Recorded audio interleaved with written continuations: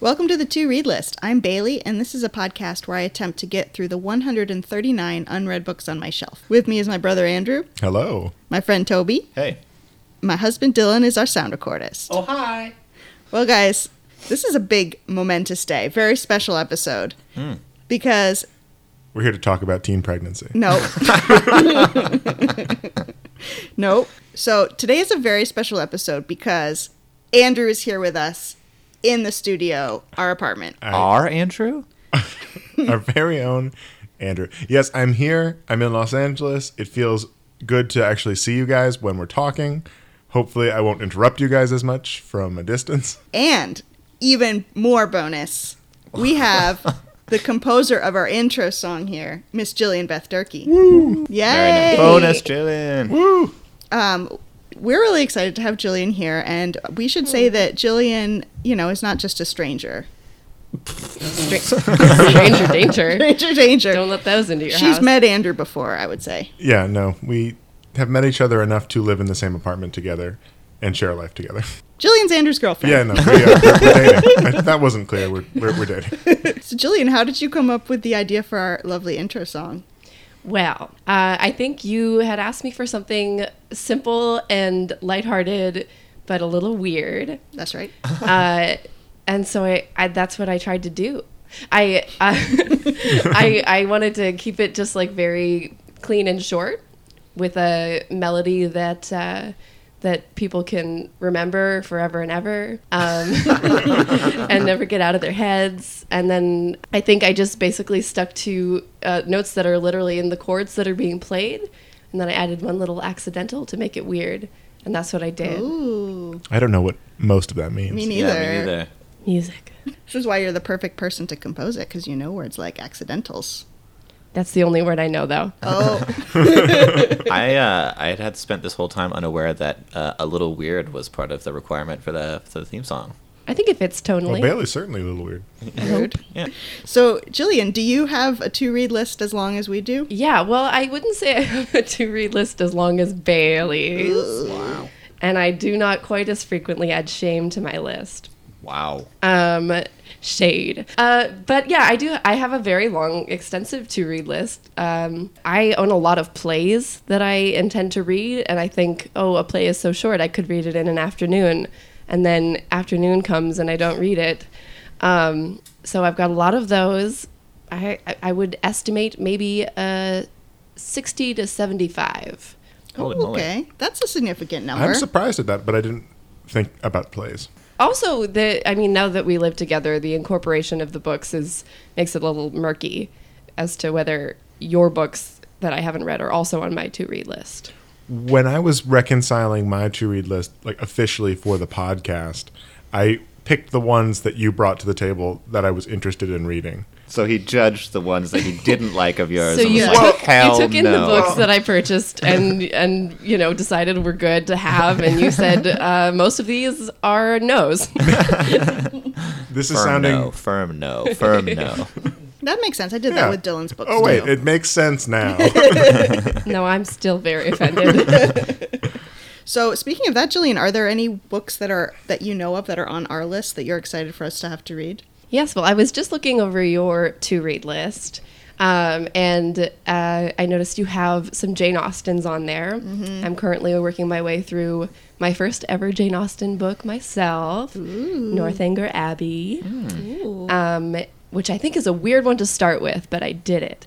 And and so, yeah, I'm excited to hear your reviews of, I think it's Northanger Abbey, Pride and Prejudice, and Sense and Sensibility? And Persuasion. The only Austen I've read is Emma, and that is a deep shame of mine, so. Deep shame. The only Austen I've read is Pride and Prejudice. I've never read a Jane Austen book. How do you guys get through high school? Isn't it mandatory? Did you just skip it? We read Jane Eyre instead. Yeah. Oh, mistake. That filled the hole. Not a mistake. Jane No, I Eyre, haven't good read book. Jane Eyre. Yeah, Good Jane Eyre, book. good book. Jane Eyre, good book. Jane Eyre, good book. Jane Austen, Review. we'll see. So I'm excited to hear about those. Well, thanks for stopping by, Jillian. No problem. I'm happy to be here. Yay. Yay. Now get out. All right, so now that it's just us, Thank God. I mean, right? let's get down to business. Does anybody have any shame to report? Toby! Toby has shame? I Wow. have shame. Yeah, it's not 100% shame. I had a birthday, and so my wife gave me some books. I got I think 3 Terry Pratchett books, and they have much cooler covers. They have these like insane hand-painted covers that kind of like show the whole plot of the book, and it's a really cool, weird kind of retro style. So she gave me a couple of those, or a few of those, and I'm really excited to read them.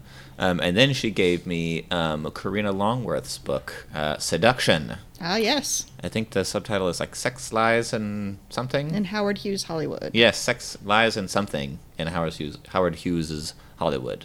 I'm a big fan of her podcast, You Must Remember This, not to name drop a much more popular podcast. I'm really looking forward to reading that book. Anyone else have any shame? Because I don't have any shame, so... Very nice. And if Toby's already announced his, I guess that brings us to Bailey? Oh, well, I mean, we haven't asked Dylan. Do I have shame? Is that something that he I does? don't have shame. I'm just trying to deflect. Don't throw me under this bus. This is on you, Bill. You designed this. Any shame? So I do have some shame. Dylan and I went on a trip to Tucson, Arizona for a wedding, and we stopped by a bookstore called Antigone Books, and they had an edition of Little Women that I've been looking for a while.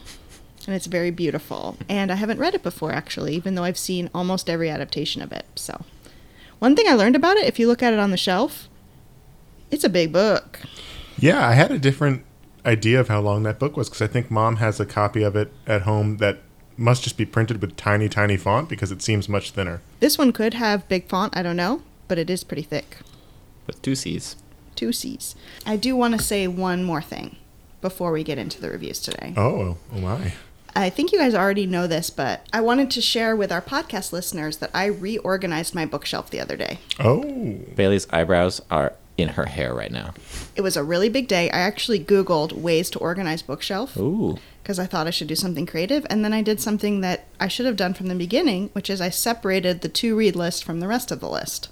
And the regular list is alphabetical by author. That takes up 3 bookshelves. Then there's a 4th bookshelf, which is the entire to-read list. So I have an entire shelf of books to read. Readers, in case you were driving, I hope you didn't crash your car into the median, or if you're in the street, you didn't collapse. It actually is really helpful, though, because I think it's going to help with my shame, because I literally can think of the number of books. I can see them all together. Yeah, is it not a little bit stressful? It's very stressful. I like it. I like Okay. it. Yeah, I think it's a good choice. All right, great. So this week on the to-read list, Toby has a book to review. Toby, what book did you pick? Well, it was picked for me, Bailey. That's how the podcast works. By Dylan in the Choosing, do you remember? Where am I? Bailey's collapsed on the floor. I had the book The Radium Girls by Kate Moore. Are you going to give it a glowing review? Oh, wow. Get them all out now, guys. Get them Before all you, out. I've heard that it's not necessarily something I should joke about, so I want to get them out before I know for sure. All right. I'm excited to watch what you do. So what good is fun. Yeah, that one's more appropriate to the book. what is the Radium Girls about? The Radium Girls is tied for the most depressing book I've read all year with Blonde in a different way. So radium, the element, was kind of discovered and kind of had a property to it that it glowed, and was more or less deemed quote-unquote safe for use in ways that we now know today to be wildly inappropriate. And it basically was not understood to be as incredibly dangerous and destructive as it is today. So there were lots of young women, typically from poorer communities, who were employed in factory settings to mix paint with radium to make luminous paint. And a lot of what they did was painting watch faces so that they would shine. I get Andrew's joke now. Yeah, it's a good one. Have you read this book? No, but I've listened to several sort of long-form podcasts on the subject. So it's about the girls who put the radium in the paint. So yeah, their job was to mix radium powder with like kind of just a normal white paint and paint on the dials. This meant they were working with powdered radium, and they had a particularly bad habit or a bad technique, which was called lip pointing. So the brushes they used were very fine, very detailed, and they were working on these little teensy tiny watch faces. And to get the level of detail they needed, they would dip the brush tip into the paint and then point it, putting it in their mouths, and then do the fine detail work.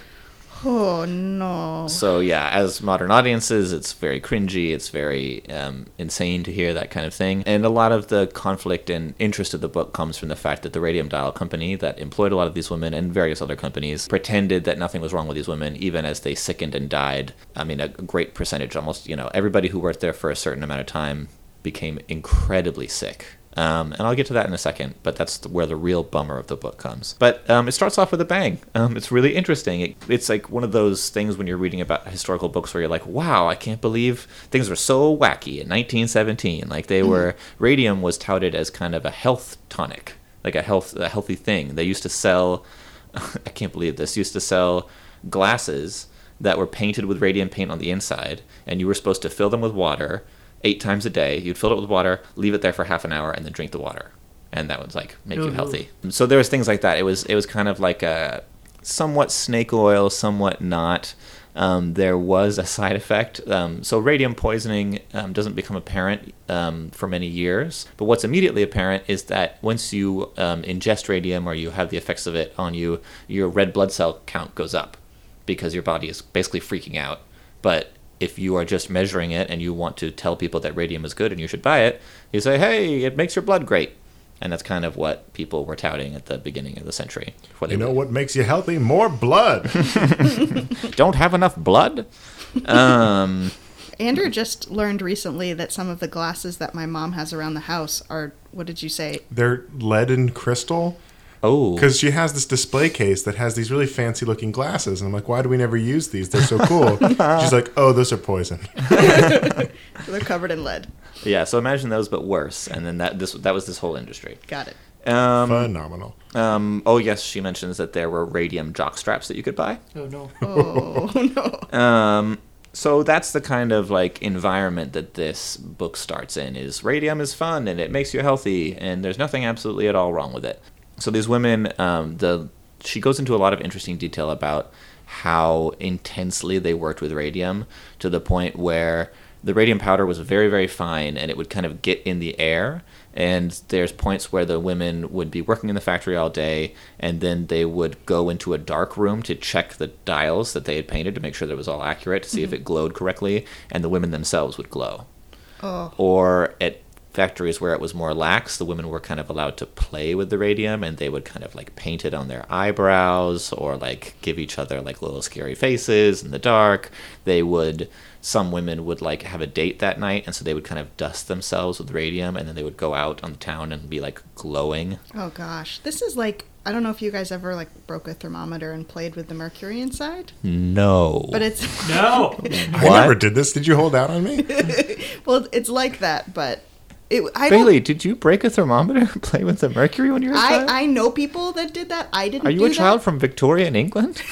But we did have a mercury thermometer that I remember it breaking and my mom being like, "Don't move." I'm just trying to think of a modern day equivalent, but it feels like it's almost There is impossible because this is just crazy town. It is. That's the good part of the book, is this kind of incredible story of what these women were. I don't want to say allowed to, but they were sanctioned by their company, by their bosses. The bosses told them, it's fine, go ahead, paint it on your forehead, do whatever, it's totally harmless, you're all good. And so that's the beginning of the book, and it's quite intriguing, and there's a lot of interesting facts, and I will say her research throughout seems to have been incredibly detailed and exhaustive. What quickly begins to happen is these women, especially the ones who are lip pointing, develop horrific symptoms, really, really awful stuff. So the way that radium poisoning works is that radium has a similar chemical makeup to calcium. And when you ingest calcium, it sort of naturally finds its way towards your bones, and also your body wants to deliver it to your bones. It says, oh, calcium, great, that's good for my bones, I'll send it right there. So radium did the same thing. These women would ingest radium, and the body would deliver it into their bones. I have a feeling we're going to want to say, listeners, if you don't want to hear about this, maybe skip ahead a few minutes. Yes, it's only going to get worse. Okay. I'm not going to be too graphic, but the book is very graphic. These women suffer incredibly, long, protracted. It starts with teeth falling out, and then women's jaws become basically, they kind of dissolve in their mouth. There's stories of women poking around to see if their teeth are okay and breaking their jaw. and pieces of their own jaw coming out. You know, it's kind of random what part of the body it goes into. So in some women, it kind of went into their legs and spine. And so there's women breaking their backs for no reason because their spines become very brittle. There's women whose legs become inches shorter because they break them over and over again just walking down the street. You know, all the women become anemic and kind of waste away. And they're all women who started working in these factories when they're probably like 17, 18. So they all die in like their mid to late 20s. Do any of them have kids? Does it affect their kids? Yep. There's lots of stories of miscarriages. There's stories of children born, you know, being affected by this radium poisoning. That's my thing about this book is in the first like quarter to third, you get basically what I would consider a full story. You get the background of radium. You get like this story of why the radium poisoning happened, and then you get this horrific story of these women who were poisoned and die, and then you get like kind of a legal battle that goes back and forth, and you figure out like a lawyer who was willing to fight for them, and he pushed through some legislation and it didn't quite work. But then this is my problem with the book, is that cycle repeats itself like 2 or 3 times. So I can see what she was trying to do. She was trying to tell the story of all the radium girls, all these women who worked in here, and eventually the legal battles proceed again and again and again and kind of push forward these regulations, and eventually they do kind of quote-unquote win. They get settlements for the women, help pay for their medical costs, which are staggering, but it just takes so long, and there's so many stories of like horrific suffering, so you feel awful, and there's so much awful stuff in here. But in the same way, because she talks about so many women, you never really get to zero in on 1 or 2 and feel like you connect with them. She finds like diaries and personal records of these women, and it's really amazing to hear that stuff. But it's never enough. It's never enough to really connect. I really would have preferred. I hear there's a play about this topic, and the play is supposed to be quite good. And I think the play focuses on like 2 or 3 women, and that sounds like something that I would have preferred to hear. And Andrew, you mentioned that you heard some long form podcasts. I found myself thinking this quite long book would have been a great hour-long podcast. Yeah, that's about the length of the ones I was listening to. Yeah. That sounds fair, especially, and you said you were listening to it on Audible, right? It seems Yes. like just like an assault. It's just like, do I want to listen to this right now? No. And I will say the writing style was fine for me. It was quite journalistic, I found. You know, she didn't want to guess at anyone's feelings or any stuff like that. It's all based on the record. But to me, it could come off as a little dry. I don't know. It wasn't my flavor. Gotcha. I was going to ask, because nonfiction can go either way in terms of balancing facts and an interesting story with, like, interesting written prose. And this seemed to have fallen more on the sort of list of facts side of things. Absolutely, yeah. I wouldn't say, yeah. Well, that's too bad. Yeah. Sorry to bring everybody down. So, based on your review, I'm curious, why did you put it on the to-read list? I like nonfiction. It sounded like an interesting story to me. It's weird. This has a really good rating on Goodreads. I think people really like it. It kind of blew up. I don't know how I heard of it. It's just one of those ones you hear of. And I don't know. I feel like this story is amazing, and that's why people like it.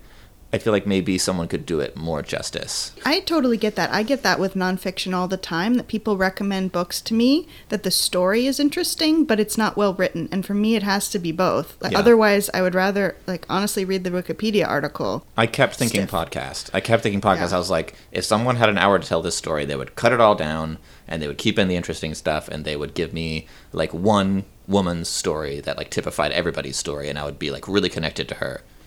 That's what I kept thinking. Yeah. So then what are you rating it? How many stars? Oh, I'm debating in my mind. Even right now. Yeah, I have a personal rating. See, for me, Goodreads ratings are intensely personal. It's not like, if I was like a book critic, I would maybe go a different way. I think I'm going to give it 2 stars. Oh, wow. Whoa. And that's reflecting the fact that I struggled to get through it. I mean, to be 100% honest, if I wasn't reading it for this podcast, I would not have finished this book. Wow. Certainly not. If you were, as you said, like a book reviewer, which way would you have gone? I think I'd give it of- 3 stars. You would have And- gone up. yeah. Okay, I was just curious if it was Oh, up or yeah. down. I wanted to make sure. Yeah, I'm not nicer. No, I think, and because I do, and I will say, like, I respect the research. I respect it because the research seems incredible, very, very well done, and the book is adequately written, and yeah. Adequately written. I know. No. The coldest review. I know. It doesn't feel good, does it? To like It to, doesn't to feel- not like books. Yeah, I'm not Especially the in person this- that likes to be like the one negative review. Like I Yeah. want to like it. Yeah. It does sound like a bear. So Andrew, do you have any facts? I do. I will say there's not as much on Kate Moore as, some people like Mark Twain or Joyce Carol Oates, or she's relatively new on the scene. But here's what I found. So she was born in Northampton, England, and grew up in Peterborough. She has sort of an eclectic background. One of her major interests is acting and directing in plays, and this is actually sort of how she found the story, as Toby brought up. She was looking for a play that would be a great conduit for some of the female actors she wanted to work with. She Google searched, and I quote, "great plays for women." She found the play These Shining Lives by Melanie Marnich, might be Marnick. And she started reading it, and in reading it, she became really interested in the story and began researching at first just as a way of being able to direct the play. And she found while doing that there wasn't a single source dedicated to the women. There was a lot about radium in general, a lot about the time, or about just like the factories, but not about the actual women, which is why she wanted to write this book. She does mention that in an afterword in the book. It's quite interesting. About the play? Yeah, about the play and about the fact that I don't want to throw more shade at her, but I thought it was interesting. Her afterward said that same thing. It was like, I wanted to write something that focused on the lives of the women because other treatments of this story have focused on the science or other things. And I was like, well, I wish you had focused more on the lives of the women. Like they do appear, they are a focus of this book, but I wanted more detail on fewer of them rather than. Yeah. Gotcha. So she maybe suffered from going for too many of them? Yeah, I think so. And a quote I found in an interview with her, she said, "These women didn't have a book that was about them. And of course, I'd fallen in love with them." And that was sort of her driving force to going into this book. She lives in London now. She's a writer. This was sort of her first book that really blew up, it seems. Mm-hmm. And she has a very sort of eclectic bibliography, which is pretty cool. Some of the other books she's written are Felix the Railway Cat, which is a story about the senior pest controller of the Huddersfield Railroad Station in Yorkshire. Is this a true story? Yes, this is It is a a true story story. of the community and its relationship with this cat who lives in the railroad station, whose job it is to make sure that there's fewer rats and mice. And I will tell you, Bailey, I've seen the cover of this book, and it's a cat wearing a train conductor's cap. Okay, why? And You This don't is- have to sell me anymore. she has a few other things that she's written. The other one of which that really stood out was Scone with the Wind. Remember, she's British, so she pronounces what we would pronounce scone, Oh. Good catch. which is a puntastic gift book. And puntastic gift book is the name that how she The advertises subtitle. it, Uh-huh. which is a recipe book where all the recipes are puns on the titles of books. So honestly, she seems like someone we would really get along with. Yeah. Just say, like, Except now that Toby's trashed her, I'm she'll not never come on our trashing her. podcast. do you guys want to re-record this whole thing and give it a good review so we can get her on? Kate Moore, I respect the work you did. I think that Andrew would really like that. Andrew likes to cook. He could Yeah, like that I like book. cooking. I like plays. I like cats. You like puns. I like puns. Read radio. If you want to read it, you should read it. Honestly, you haven't quite dissuaded me from checking Okay. it out yet. Good. I'm interested enough in the subject that I'd like to learn a little more. I just maybe we'll get through a few more books first. Well, Yeah. this is, Amy Poehler says, good for you, not for me. Maybe it's good for other people and not for you. I based on the Goodreads score, it's good for a lot of people, not for me. All right, well, The Radium Girls by Kate Moore, 2 stars. Reluctantly. Oh, reluctantly, yeah. Sorry about it. So this week, I had a book off my shelf called Everything is Illuminated by Jonathan Safran Foer. Bailey, Jonathan Safran Foer. he's made it very clear he doesn't like Foyer as his last name. The grin on your face. So, for those of you who don't know, this book was written by Jonathan Safran Foer when he was 25. And one of the reasons why I wanted to add it to the shelf, and I think one of the reasons why a lot of people read it and loved it, is because the New York Times and a few other places gave it this amazing, glowing review. And it was like, this is a book written by a wonderkind. This guy is just out of Princeton, and he's publishing his book about his life, and it's incredible. It's about a character named Jonathan Safran Foer, who goes to Ukraine to look up the woman who saved his grandfather from the Nazis. And that storyline is actually told by another character whose name is Alex, and he's Ukrainian, and he has a very thick accent, and he doesn't speak English well, as he would say. He's not very premium with it. So that's one section of the book. The other section is Jonathan Safran Foer's imagined history of the town of Trachenbrod, which is the town he's going to visit. So it alternates between the two, and the two authors, quote unquote, Alex and Jonathan, send each other their writing and they comment on each other's writing. Sounds straightforward. You'd think it'd be straightforward. Straightforward. Thank you. Oh, Yes. good one. This book is, like I said, really well beloved. People on Goodreads really love it. And my review might be going to be similar to Toby's in that I didn't love it like other people did. Uh-oh. Oh. This is maybe our first podcast where we've had two not so enthusiastic positive. reviews. Yeah. But let's start with the good. Yeah. Okay. That is the tone of someone who has so little good to talk about. Yeah. I don't think this is fair. Dylan loves this book. Okay. Middle school Dylan loves this book. Yeah, so I'm Dylan not- loves this book. He hasn't matured since middle So- school. Continue. I really liked the parts that were written by Alex, quote unquote. The parts that are in this like sort of stilted English that has a lot of humor and energy to it. So I'm going to give you a section of that. All right. This is on page 65. Good page. This is a conversation between Alex, his grandfather, who's also going on the trip with them, and Jonathan Safran Foer. Jonathan says, "I'm a vegetarian. I do not understand. I don't eat meat. Why not? I just don't. How can you not eat meat?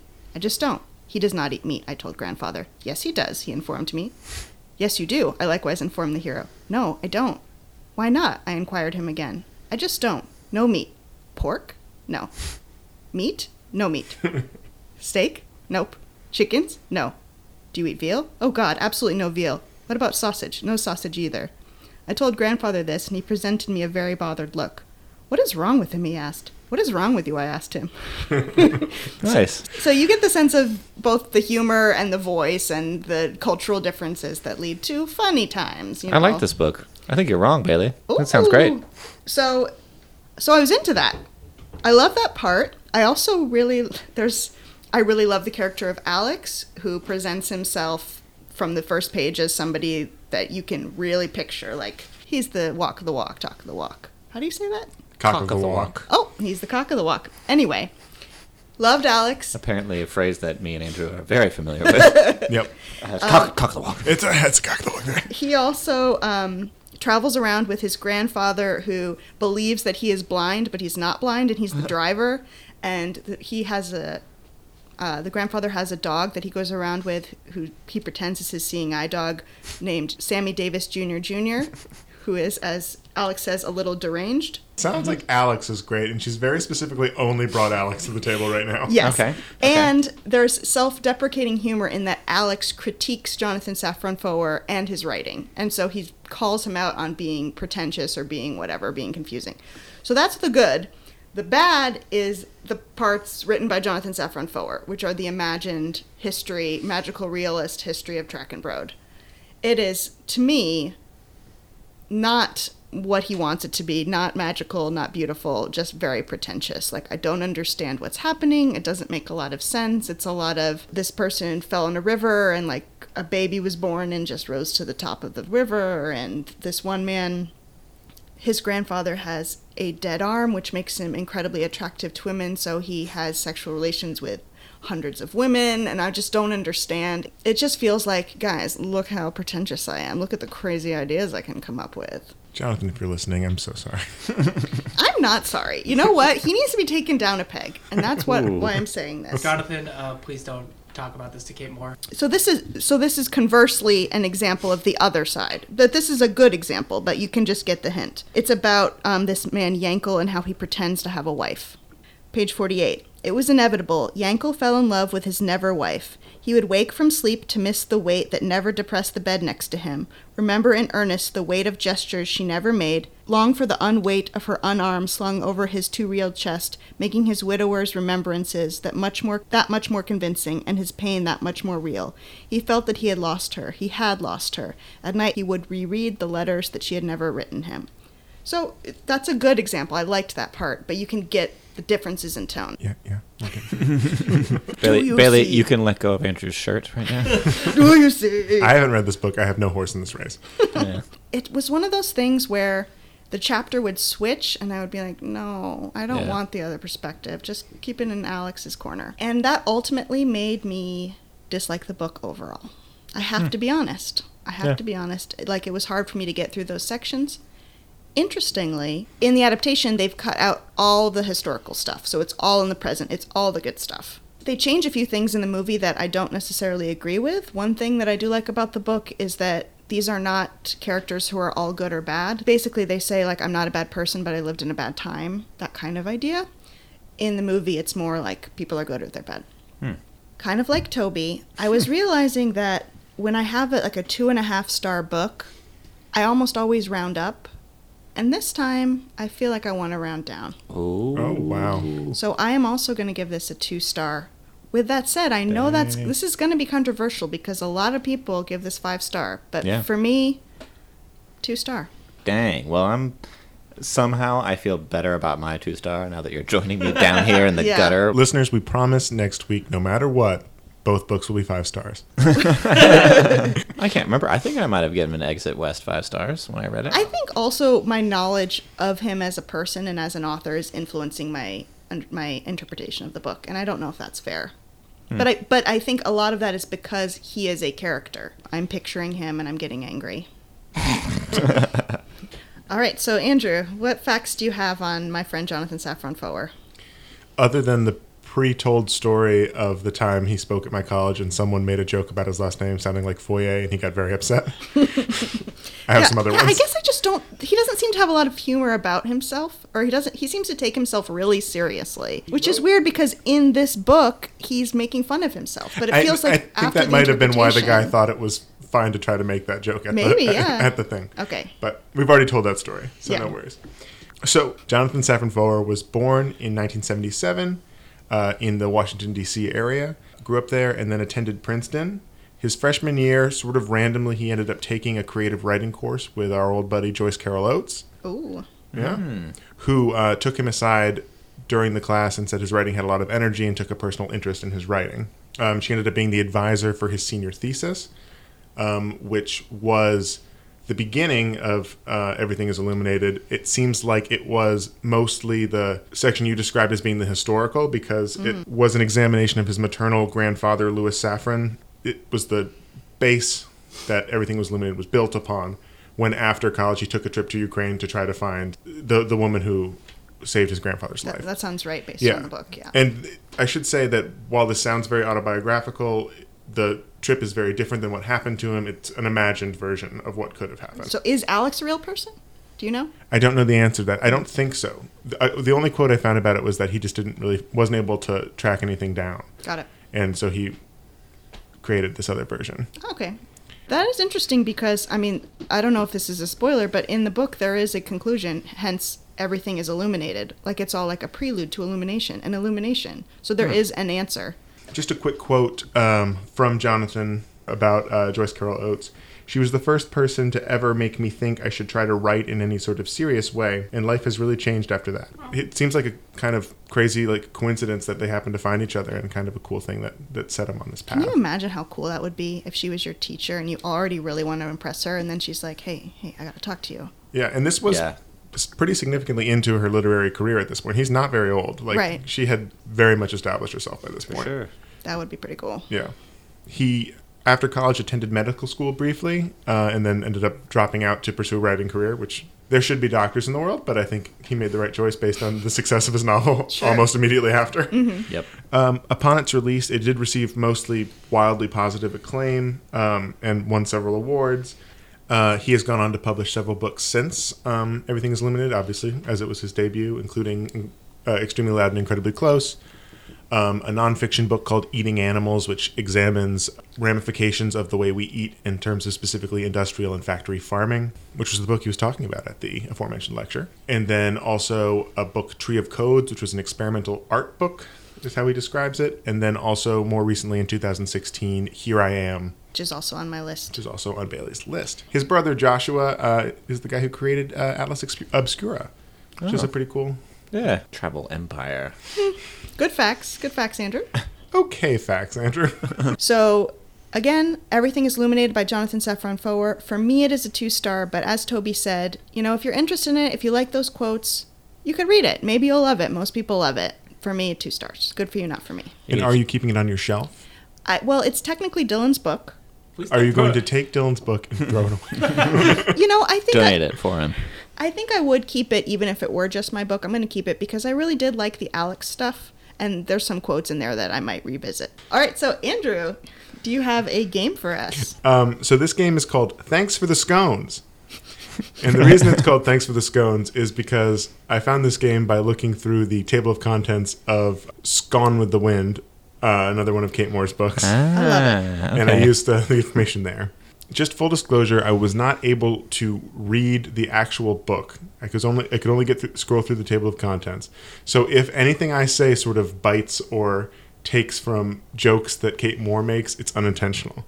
As I mentioned earlier, Gone with the Wind is a recipe book that uses literary puns, and each recipe is a title of a book with a baking pun. Here's how this game is going to work.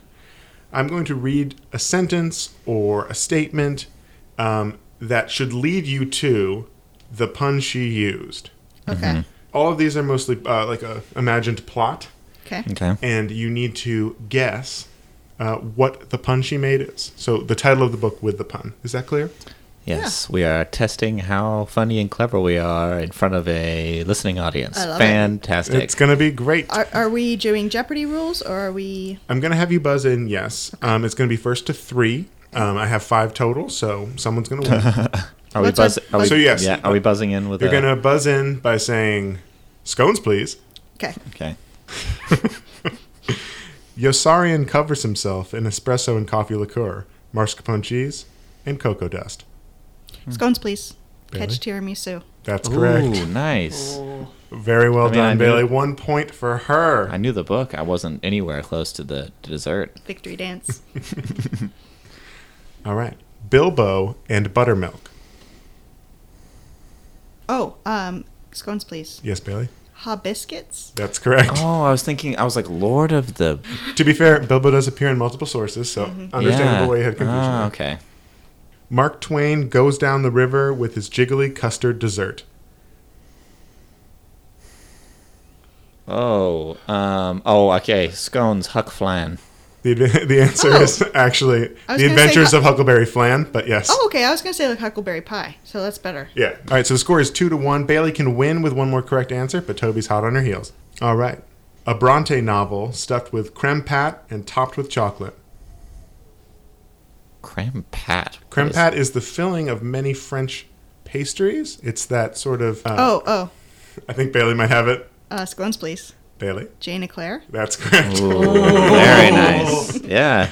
I was not even close. Congratulations, Bailey. What's the last one? What's the last Oh, the last one. Okay.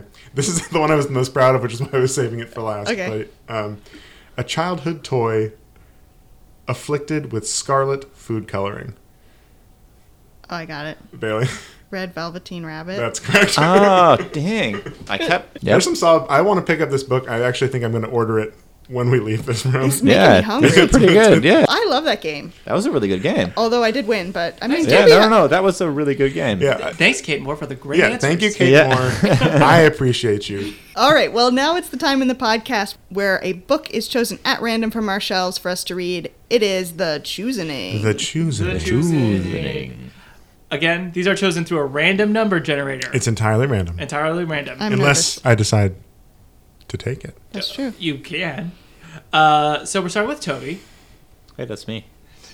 Toby got number 20, The Fellowship of the Ring by J.R.R. Tolkien. I can't believe that you Hey. haven't read this, Toby. It seems like soap real. I think you're going to have fun with this. I know. I'm excited. It's just one of those ones. Well, that Dylan has framed it as this huge punishment. I feel like it's just... No. no, I'm excited. Dylan is I sharpening a knife and staring at Toby right now. I didn't love this book. Ooh. But we'll talk about it next time. Yeah, I read it when I was quite Or 2 young, I'm but I remember enjoying it just fine. I bet I would like it more now because I could understand Yeah. it better. You can borrow my copy if you don't have it. I have it. This is actually Oh. one of the few physical books on my shelf. There you Oh, go. So there nice. you go. I'm excited. This is a good one. And then for Bailey, Uh-huh. which was random number generator, The more you number- say Is it, it going to be the other Jonathan Safran the Foer more you book? say number it. 6. Pause. No. Go forward. I was actually really interested because I didn't realize that they're all titled So this has got alphabetical. to be earlier in the alphabet. Yep. Okay. It begins with an A. Anna Karenina by Leo Oh. Tolstoy. Oh, I was wowzers. waiting for someone to say me. I'm sorry. Oh my god. Oh, that's quite long. Oh my gosh. Oh But no. listeners who aren't here where we're recording, Bailey has put both of her hands on her face Like and the Home Alone like the Home Alone kid, and will not move them. Like she's trying aftershave for the first time. I am okay. This is again, I have to read it. I've saved it for all these years. I bought my copy in 2011. It's time. Yeah. I mean, this is the purpose of the podcast. Yeah, I did try reading it in 2009 and I abandoned it, but I thought maybe I have the wrong translation, so I got a new translation. So we'll see. I got to get reading right away though. Yeah, Long wow. book. That's a long book. That's a big book. Here we go. What if I give 1 star to Anna Karenina? Oh, Leo man. Tolstoy will come here and punch you. Leo Tolstoy, if you are listening to this, we are so sorry. And how did you get back? So in 2 weeks, we will have Exit West by Mohsin Hamid and Anna Karenina by Leo Tolstoy. Heck yeah. And then 2 weeks later, we'll have some Hobbits, The Fellowship of the Ring. Thanks for listening to the To Read List. If you'd like to get in contact with us, you can email the To Read List podcast at gmail.com. Follow us on Goodreads at goodreads.com/the To Read List podcast. We're on Facebook and Instagram at the To Read List podcast and on Twitter at To Read List pod. If you enjoyed the podcast, going to the iTunes store and leaving us a 5-star review. It goes a long way to making us more visible across the platform and also makes us feel good to see. That's what it's really about. Yeah, and then another great thing you can do if you enjoy the podcast is just to tell a friend. If you know anybody who enjoys books and reading and just, book culture, tell them they might want to check us out. Then they can give us a 5-star review and it all starts over again. And then... Except Kate Moore, don't tell her. I mean, now I feel like I want to talk to her, like face to face. Thanks to Toby and Andrew for co-hosting the podcast with me, to Dylan for sound recording, and to Miss Jillian Beth Durkee for recording our intro song and for stopping by today. See you in 2 weeks. Happy reading. All right, wait. We were all in the same room, so we should be able to do this. Books. Nailed it.